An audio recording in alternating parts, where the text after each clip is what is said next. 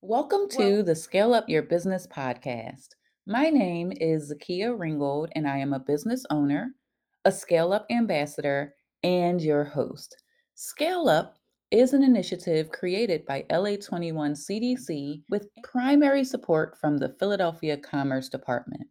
Scale Up provides quality business planning, training, technical assistance, and resources for cohorts to scale up their businesses and to become successful, capable of creating jobs in Philadelphia, and sustainable. Yes, I am here with Folami of Precious Jewels Prevention Program, and we're going to get her getting started story, and she's going to tell us all about her business. And Folami, can you go ahead and introduce yourself to the listeners? Yes. Good evening, everyone. Good day, everyone. My name is Folami Irvine. I am the CEO of Precious Jewels Prevention Program. I'm a fifth generation folklore healing artist. I began to work with herbs early on as 4 years old. My grandmother taught me about sassafras tea. From there on, different other family members would tell me about different herbs. And I was learning about herbs, but I really became serious as an adult. I began to take classes and study under my cousin, Dr. Wyatt. And so that's when I really began the journey of getting into herbs and taking it to the next level. And the way I got here at the Container Village is I was working with young ladies. I was working with young ladies, at-risk young ladies.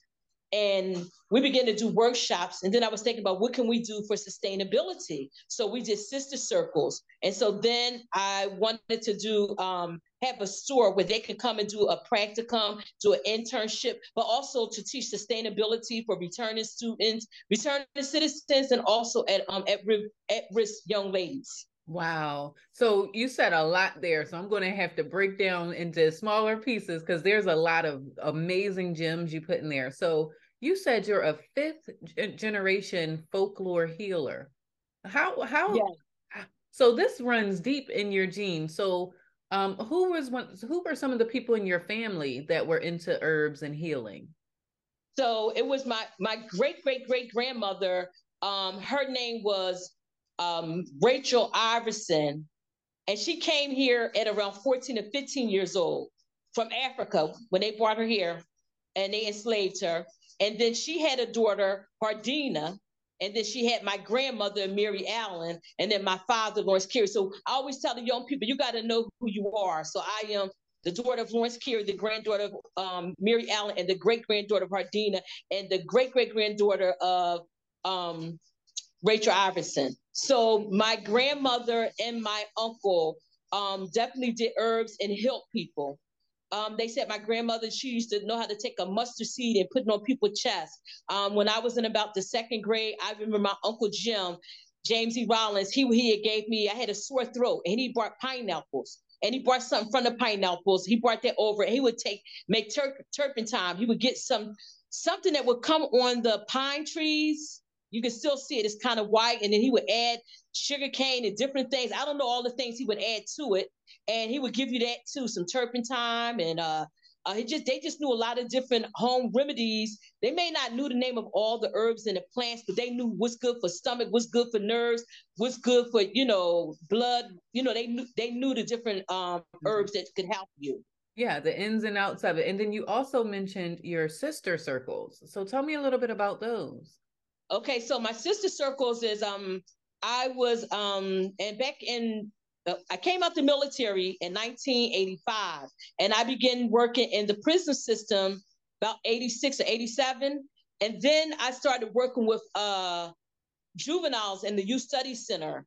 And back in 1990, I started seeing young African-American girls come in and out the penal system, almost like the boys were coming. So there I started doing sister circles and rites of passage in my living room, at rec departments, libraries, any opportunity I had to work with young ladies. And what I would do, I would expose them to the different traditions that were passed down. So it's like an unbroken circle. And I know once they get into the herbs or agriculture, it's everything. Right. Because your food you eat, the clothes you wear, all this is agriculture. All of this is all this is dealing with the earth.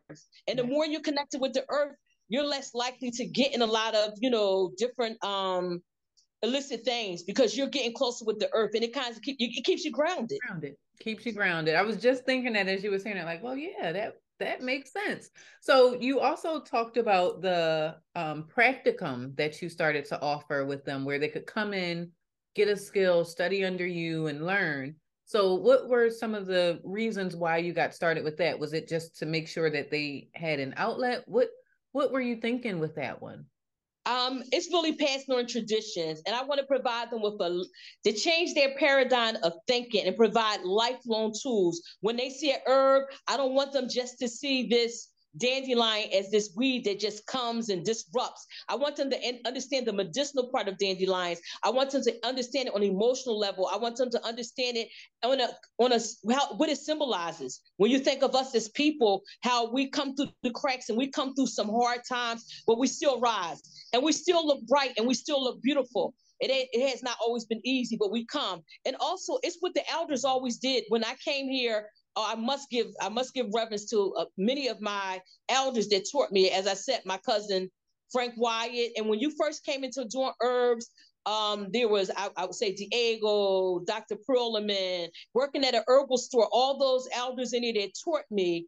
Mm-hmm. I remember we would have herbal hours with Carol Mitchell. So I had a lot of herbalists before me, and it was important that they used to do free herbal hours. It wasn't like today. It wasn't always all about that money. It was passed on a tradition, and it was poured into people who really wanted to do this work, and really because every family should have an herbalist. I believe every family should have an herbalist. Yeah. And you actually just closed or ended a cohort with youth. So tell me about that program. You have a youth program, which I think is phenomenal, but tell our listeners more about that. Okay, so this is my third year of doing a Herbalism 101. So in March, I started with a cohort from 12 to 17. Now I just finished this Wednesday. We said 7 to 12, but we had young as 5 years old. I mean, every week they came.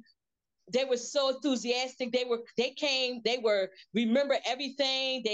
We learned how to do sprouting in the class, and I always teach young people we be who we see. So I always teach when you learn about herbalisms, you're not going to see a lot of us in textbooks.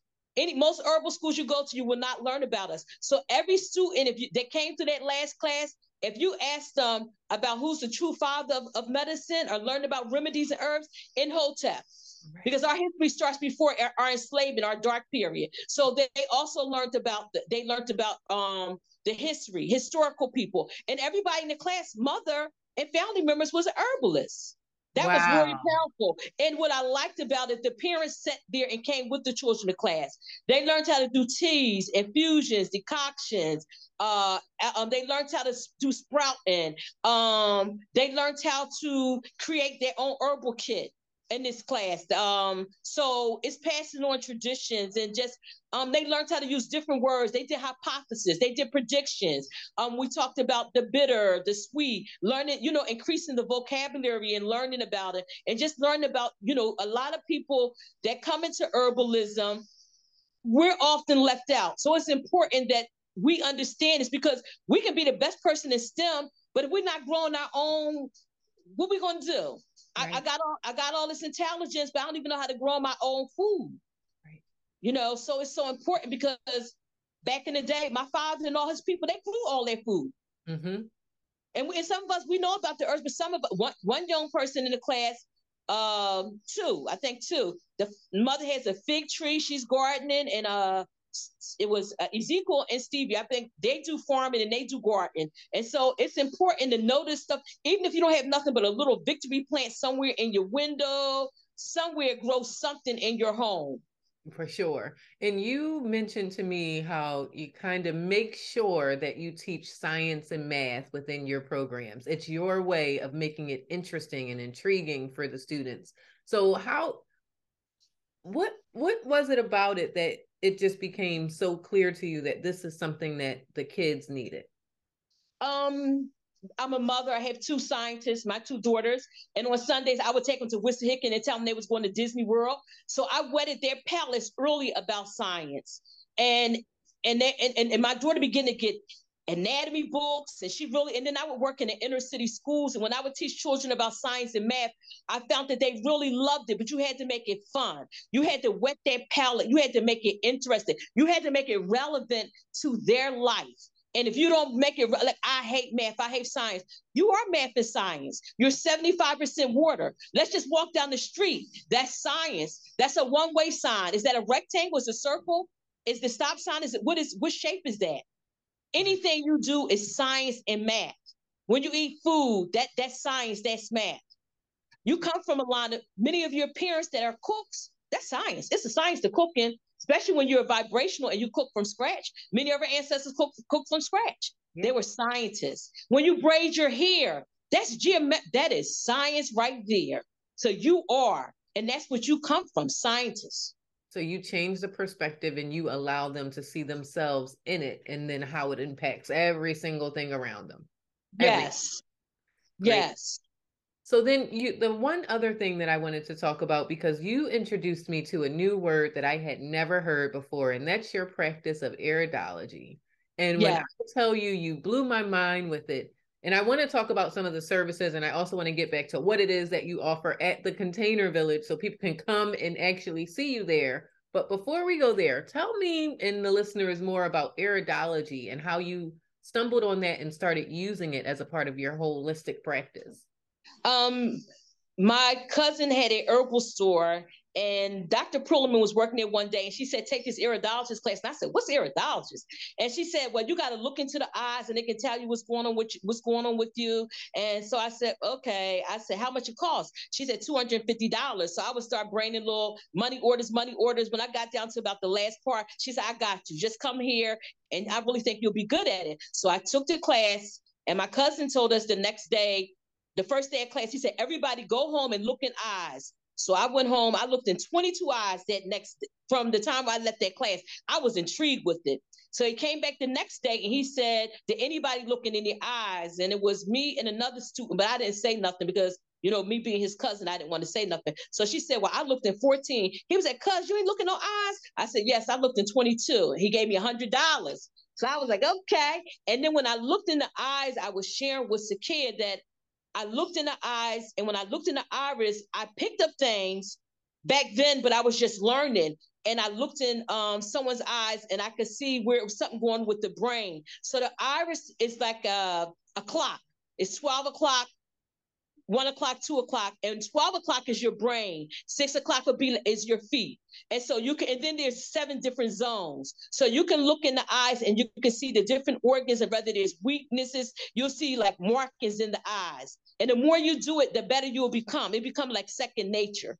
So the iridologist can tell you what's going on with the eyes. And you look in the pupils, that's all kind of getting in your stomach and all around there. So the irises tells a lot about what's going on.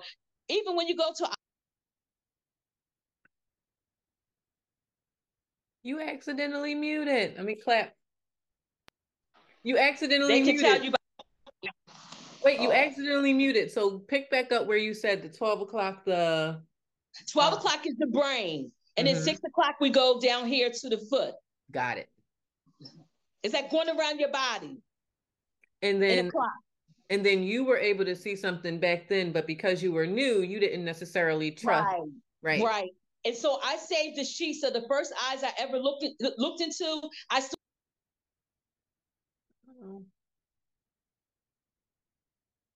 just putting that sheet up and getting in touch with some of these people. Some people on that sheet have died with some of the things I seen in their eyes 20 years ago.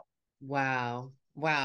And so that's how I'm going to be able to shift over to the services that you offer at the Container Village. So if someone were to come and see you in Container Village, what would they find in your shop? Well, we are collective here. I'm here with Miss Catherine. She does quilting, and Marina, she does herbs, and I do herbs. So they'll be able to come in here and find many herbs for the blood. They'll find herbs for iron. They'll find herbs for all the Billy body systems when you think about it.